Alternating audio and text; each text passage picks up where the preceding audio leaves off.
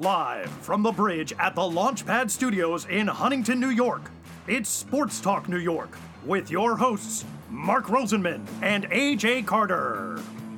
Sports Talk New York is sponsored in part by Cardboard Memories, Clearview, Long Island, the law firm of Decolator, Cohen, and DePrisco, the Phoenix Tube Company, PIMS Incorporated, fueling brand performance for 30 years, Prince Associates for all your insurance needs, and Soho Table Hockey.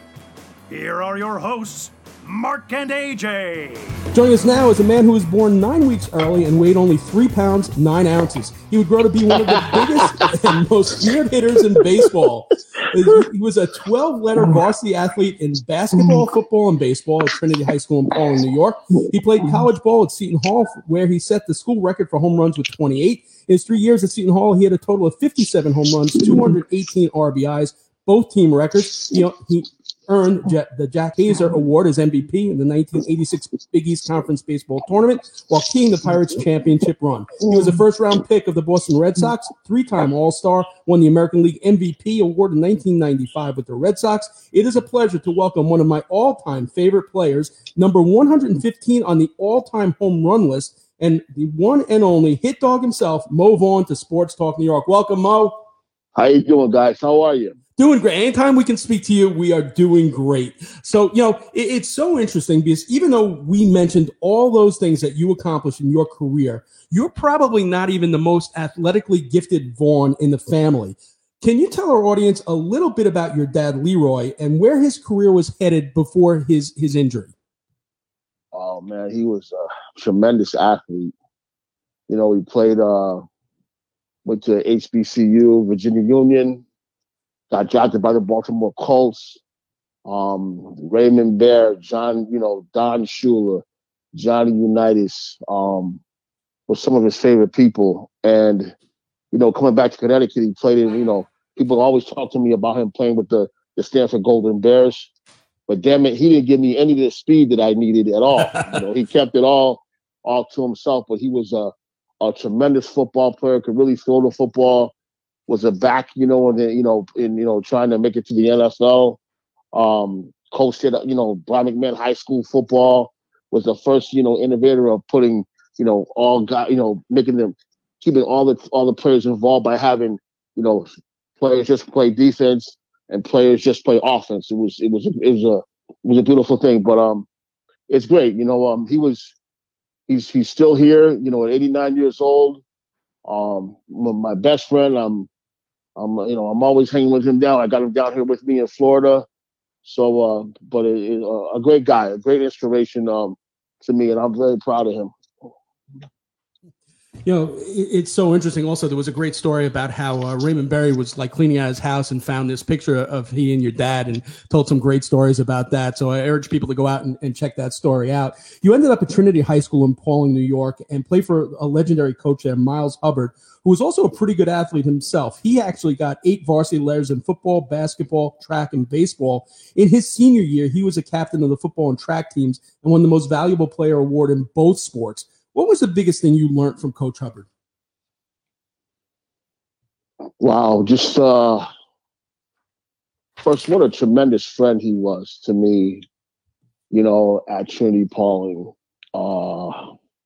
He was the athletic director, so, he always took care of the athletes. But he was just a great guy, and a guy I miss. He passed this year, this past year, in the summertime.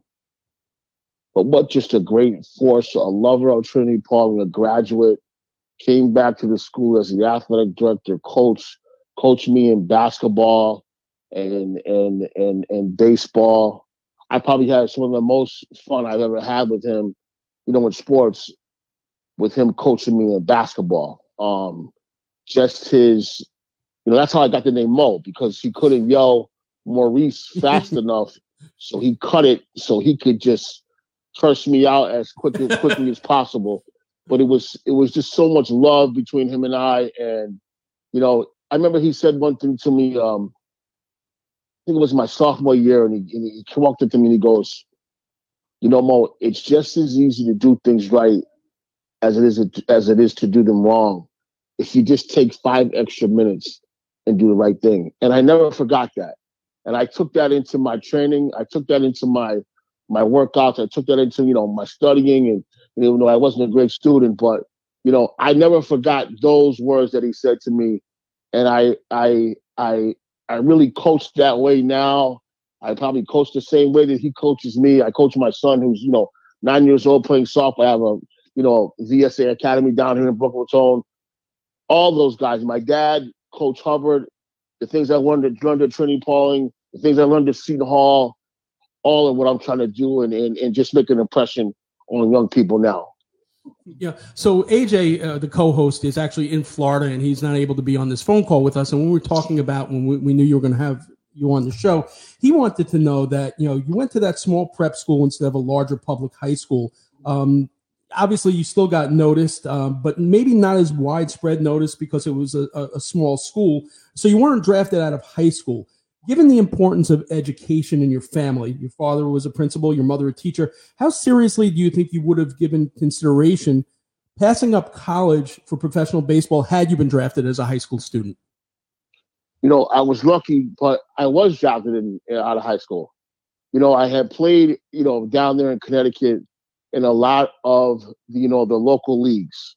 But I got drafted out in the third round by the Phillies, 3 years earlier. But my mom was like, she didn't even tell my dad and I.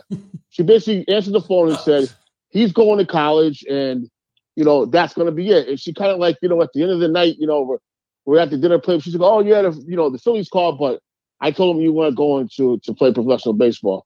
I almost fell out of my chair, bro. You know what I mean? Like, but that was, my parents were very, very big into school, education, between my older sister, Catherine, my mother and my father, you got 100 years of teaching in our family. And I think, it was just important, to them and to for us to go to school as long as we could and get an education. So it leads to a scholarship to Seton Hall in South Orange, New Jersey. You join a pretty good roster: Craig Biggio, John Valentin, Kevin Morton. Yet you really separate yourself. As a freshman, you earned All-American Big East Rookie of the Year, hit .429 Seton Hall, like we mentioned in the open record, 28 home runs, MVP of the conference tournament, batting .500 with 7 home runs to lead the Pirates to the finals. All told, you hit .416 during your time at Seton Hall, broke the school records for home runs batted in. All this under yet another legendary coach, Mike Shepard, who led Seton Hall to 10 NCAA tournaments, 2 College World Series. He had an overall record of 998 and 540. How did being on a team as well as playing for Coach Shepard prepare you for the major leagues?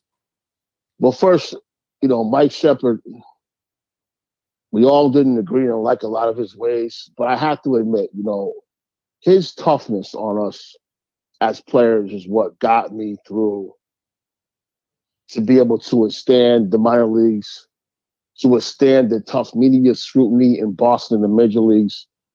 He was a no-nonsense guy. He was an ex-Marine, and he ran it that way. And, when back in our day, things could happen on the field that are a lot different than now. So I'll just say that. I think I was also lucky to be involved with a first base coach with a guy by the name of Nick Boldus out of New Jersey, who really took me under my wing and taught me the game and how to get along and got me, through school and really took care of me when I was there. But greatness only comes with great players. And at that time, the Pirates, we had Biggio catching. Martice Robinson was playing first base. He batted .429. He was a co-winner of the Golden Spikes Award that year with Robert Ventura. We had Dana Brown that got drafted in out of center field. John Valentin was playing shortstop. You had Pete Patron in left field. You had Ralph Soto in right field, and Robert Shepard was playing second base. We had a great, and the cat by the name of Rick Vukrosky, on the mound. If we just had another couple more pitchers to go with him and Johnny Brogan, I think we would have went to the World Series. But, to come out my freshman year, hit 28 home runs and drive in 90 runs in 45 games is all because Biggio, Brown, and Shepard and Patron were on base. Biggio hit third. I hit fourth. I had a guy hitting damn near 530 behind me. So, it was just, we were a great collection of talent. I wasn't from the inner city. I was, from Connecticut suburbs, but, we were tough. We had a lot of tough inner city kids. They came and played hard and tossed the game. I thought the greatest addition of that team was a captain by the name of Victor DePasquale, who didn't even play. I mean, I'll give you an example. That fall in '89, the captains took us to games in the fall. We didn't even need a coach. Biggio drove a van, and DePasquale drove a van. They coached third and first, and we went and played our fall games. We didn't even have coaches. Wow. That's how in tune that team was, and the leadership on that team, and that's why we were that great. Tremendous leadership for sure. And you mentioned the third base, and he was also the assistant coach, Nick Bonas. He had a tremendous effect on the reason why you wore number 42 in the majors. Can you tell us a little bit about that? Just, so many people talk about so many things, and you want to put people in different boxes because of color and nationality and this and that. Nick Bonas was a tough kid coming out of Carbondale, New Jersey, with a couple of brothers that that he took care of, and they're all still alive now, and we all still talk to this day. But it was about going out and doing the right thing and playing hard and playing tough, and he was an example of that. But here's a white guy that took me in under his wing, coached me, loved me, scolded me, did the things. He popped me in the head when he had to, but he's the one that wore 42. And he said to me, he goes, when you get to the big leagues, you're gonna wear this number, and you need to start studying the history of what this means. And when I got there, I had the opportunity, and I put it on, and we talk. I talk to Nick still three times a week, and we just go back and forth. Now I got a son, and I'm teaching, and I know I taught his son how to play the game, and it's just trickles down. So what a tremendous relationship right now, I have with him, and I cherish that greatly. So you get drafted in 1989 by the Boston Red Sox. You make your way up the Red Sox minor league ladder. You play for Butch Hobson, Johnny Pesky, Ed Nolte. Which coach or player or manager helped you the most in the minors to set you the foundation for the majors? Johnny Pesky was a great man. Butch Hobson was a great man. Johnny Pesky was like my grandfather. Took care of me, got me bats, kept me positive. But I tell you, there was a cat by the name of Rico Petrocelli, and there were, scouts like Sam Mealy and other guys, and Frank Malzone. When I got to the big leagues, as good as I wasn't as prepared. I look at what happens today with these kids in these academies. These kids come out really prepared, very, very much more prepared than I was. You know what I mean? And that's why they're so young, doing so well. The information that they get now is far more information than I ever got. But guys like Frank Mealy and Frank Malzone and Rico Petrocelli, they call me and go, Mo, you're dropping your head at first base. Balls were popping out of my glove. Just little things like that. But those were the guys, I'm not sour on baseball because I love baseball, but I wish they would keep more baseball guys in the game because they know the game. They can teach the game. And I know we talk about analytics, and I believe analytics has its place. But baseball has been played the same since Abner Doubleday invented it, and it hasn't changed.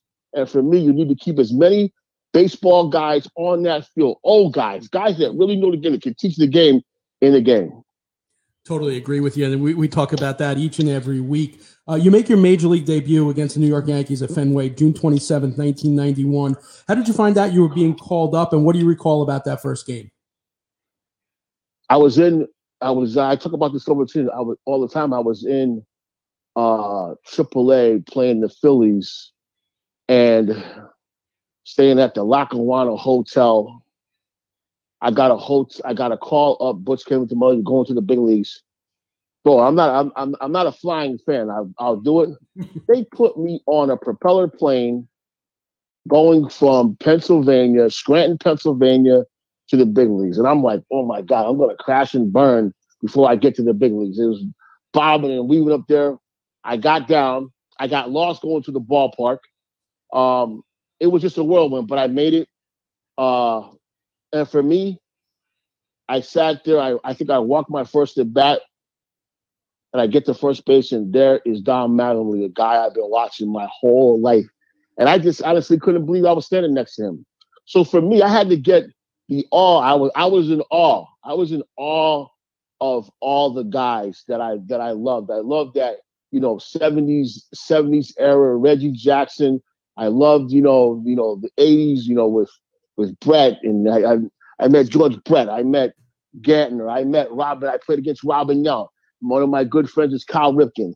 I got to see those guys and play against those guys at early parts of my career. And I'll always cherish that because that's when baseball was played the way it was supposed to be. Unbelievable. So it really doesn't take you long to establish yourself as a force in the middle of that lineup in 93. You had 297, 29 home runs, 101 RBIs, finishing 18th in the MVP voting. Your contributions off the field gained the hearts of the Fenway faithful. As you're a frequent visitor of the Children's Hospital, you develop a really strong bond with an 11-year-old cancer patient named Jason Leiter. And on April 24th in Anaheim, you promised to hit a home run for him. And you came through with that fly ball to deep center off Ken Patterson in the top of the seventh. I have to imagine of the 328 career home runs you hit, that one still ranks pretty high as one of the more meaningful ones in your career, correct? I don't know if people know this, but that's a tremendous story. I just lost my mom to cancer September 1st. And do you know that Jason Leiter's mom, Sue, my mom has been friends with her since the day we met. Still walking with her all those years after Jason had passed. They developed a great rapport. I still talk to Jason's mom, Sue. Now she keeps me going from the passing of my mom. What a relationship! What a person that my mother was to just continue to help and continue to do things. And I think that's what I've learned to do is if you have the ability to reach out and you have the ability to help. And you have the ability to make somebody feel better in life or take some pain away. That's what we're here to do as athletes. And I think, it's not something that you have to do. If you're able to, not everybody can get up in front of people and not everybody can has that type of personality. I did. And I try to do it as much as I can to this day is try to help people as much as I can, whether it be words or just encouragement, whatever it is, just try to be positive. Absolutely. One of the reasons why you were beloved at every place you played. 2 years later, in 95, the Red Sox make the playoffs for the first time in 5 seasons. You're swept by the eventual American League champion Cleveland Indians in the division series. That season, you batted .300, hit 39 home runs, drove in a league-leading 126 runs. You made the All-Star team. You win the American League Most Valuable Player Award. You become the face of the Red Sox on top of it. You received the Bart Giamatti Award for Community Service. Looking back on that season and the playoff run and all the excitement that was generated in Boston, what's the one moment that stands out the most from that magical season? I think going from last to first was just such a great thing for us. I talk about, guys like Jeff Fry and all these guys that played on that team. I think that was what it was. When you win at any point in time, whether it be, a division or you clinch a division, and I'm sure that's what's so sweet about winning a World Series because you never forget those guys. But anytime you win, it's a tremendous camaraderie in the clubhouse. When guys retire and when we go off and we're playing, that's what we miss. We miss the clubhouse. We miss those things. And you'll always remember those guys when you played well and you did good things and you cherish that. But that's what you miss the most is the guys in the clubhouse that you're with for 6 to 8 months a year. And that's what I miss from playing the game. During the April 15th, 97 ESPN broadcast honoring the 50th anniversary of Jackie Robinson's breaking the color line, you said if Jackie Robinson Day should be celebrated every year. You say it all the time. It should be a national holiday. We can do what we do because of this man. Robinson's number was retired across baseball the following season, but players already wearing that number could continue to do so. You end up being the last African-American player to wear number 42 in the major leagues. Given what Nick Bonas told you all those years before, does that take on greater significance to you looking back at it now? It's the greatest thing. It's the greatest honor. I got that jersey hung up, and it just means a lot than just, a number that you wear. It represents so much. It's about bringing people together, and he did that in a way that nobody else could. His temperament as a player was why he was able to cross the line and withstand what he did, and it gave us minority black players and all minorities the opportunity to play the game, and we should all, we are all indebted to him for that. You end up, after playing with the Angels, you come home here in New York, play for the Mets, part of a team with Mike Piazza, a pretty decent infield. That team underachieved, but, you were hurt. You still managed to hit 26 home runs, including a bomb that bounced off the Shea Stadium right center field scoreboard, June 26th. That was 505 feet. It was the longest home run of your career, one of the longest ones ever recorded at Shea. Too bad they didn't have exit velo back in those days. What do you make of your Met years and getting to play for the Mets and being close to home for that, those 2 years? I wish I were healthy. I was never able to give, the Mets, what my hometown, what I really had. When I realized that I was really hurt, I walked away from the game, and I just wish I was really healthy and could play, the game the way that I really wanted to play. I used to come in the Shea Stadium in Boston, playing for Boston, and tear it up because I was, like Yankee Stadium, I was at home. So that's the only regret. But things happen in life, you know what I mean? And with that, you gotta live with certain things. But I just wish I was able to give, the New York fans and the Connecticut fans and those fans, show them what I was really about. It's interesting because when you get the chance to take a look at statistics and you start remembering players, I just remembered that you were always one of the most feared hitters in baseball. It's Hall of Fame time, so there's always that debate every year. You look at your numbers, and they're really, really good. I mean, they're right up there with Richie Allen, Dick Allen as well. I mean, they're almost identical career paths. I have a feeling that had you stayed healthy, and played 3 or 4 more years, maybe as a DH, there's no doubt you get in. Your numbers are still, across the board in the top 150, all time in baseball, which is interesting. It was good enough for induction into the Red Sox Hall of Fame. You're also a member of the Cape Cod Hall of Fame. What are your thoughts on the process currently, the way people are inducted into Cooperstown? And as a player, when you're further on in your career and you see those numbers, do you start thinking about that? Listen, I think you got to have 400 plus to get there. I just didn't play enough years. A lot of it is, you need longevity. You need to be healthy. And, that didn't happen for me. But I look at my career as, listen, it's about respect. And, I see people and they're like, Mo, you could play and you could compete and hit with anybody. You came to play and you let the chips made where fall where they may. My biggest thing that I was about was I'm out there, I'm playing every day. I don't care who's throwing. Randy Johnson, whatever it is, we're gonna come and compete and you're gonna know I was there. And I think that's what I live with. That's what what I aspire to be, and that's what I was, and I'm very, very happy with that. Lastly, as impressive as everything that you have accomplished on the field is, what you have been able to accomplish post-retirement as well is just as impressive. You continue to do community outreach for organizations such as Omni New York, which acquires, builds, and rehabilitates distressed housing in New York metropolitan area. You pursued business ventures, including a trucking company called Mo Van Born Transport 27 and MVP Collections, a stylish clothing line for big and tall men.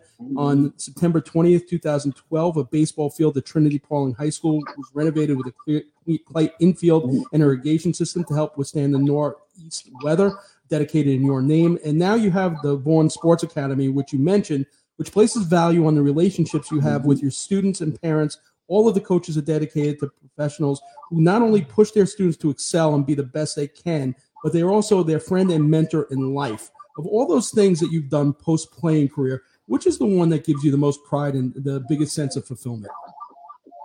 We all wonder we all, as men, we got to keep evolving. We got to keep figuring out what gets us going every day. I'm very, very proud of Omni New York LLC. It's we are affecting families, creating positive energy, creating, affordable housing, quality affordable housing for families. And, we have over 17,000 units of that stuff right now in 6 states, and we're still rolling very, very strong. That's one of my biggest accomplishments. I got into the clothing line because it was a need. But I think for me, I realized what I am. And I never thought I was going to be that, but I'm a coach. And I take the game of baseball and I use it to teach life lessons to young people. And it's been great. I coach my son. I get a chance it gives me a conduit to be with him consistently at all times and show him the game and show him what toughness is and show him what hard work is and be able to love him at the same time. So I think, VSA is where I'm going to, lay me. That'll be my last thing that I do. But I enjoy and I understand what I am now. I'm a coach and I'm here to affect young people in a positive way. Awesome. You know what? When I go down there for spring training, Boca's not that far. I'll take a ride down. But you know what? You might want to call Buck Showalter because the Mets still need a bench coach. So there's an opening there. Listen, Mo, thanks so much for your time tonight. More importantly, thanks for so many great baseball memories and for all the off-field work you've done and continue to do. We applaud you and we really appreciate. And it was a lot of fun watching, that year and plus, here in New York and those bombs that you hit at Shea Stadium. I want to tell you something. This is probably the best interview I've had in my career, and I appreciate it. Mo, wow. Thank you so much, man. I really appreciate that. I really appreciate that. And you guys, you need me, give me a call. All right, brother? You got it, Mo. Have a great one. Mo Vaughn, 1995 American League MVP.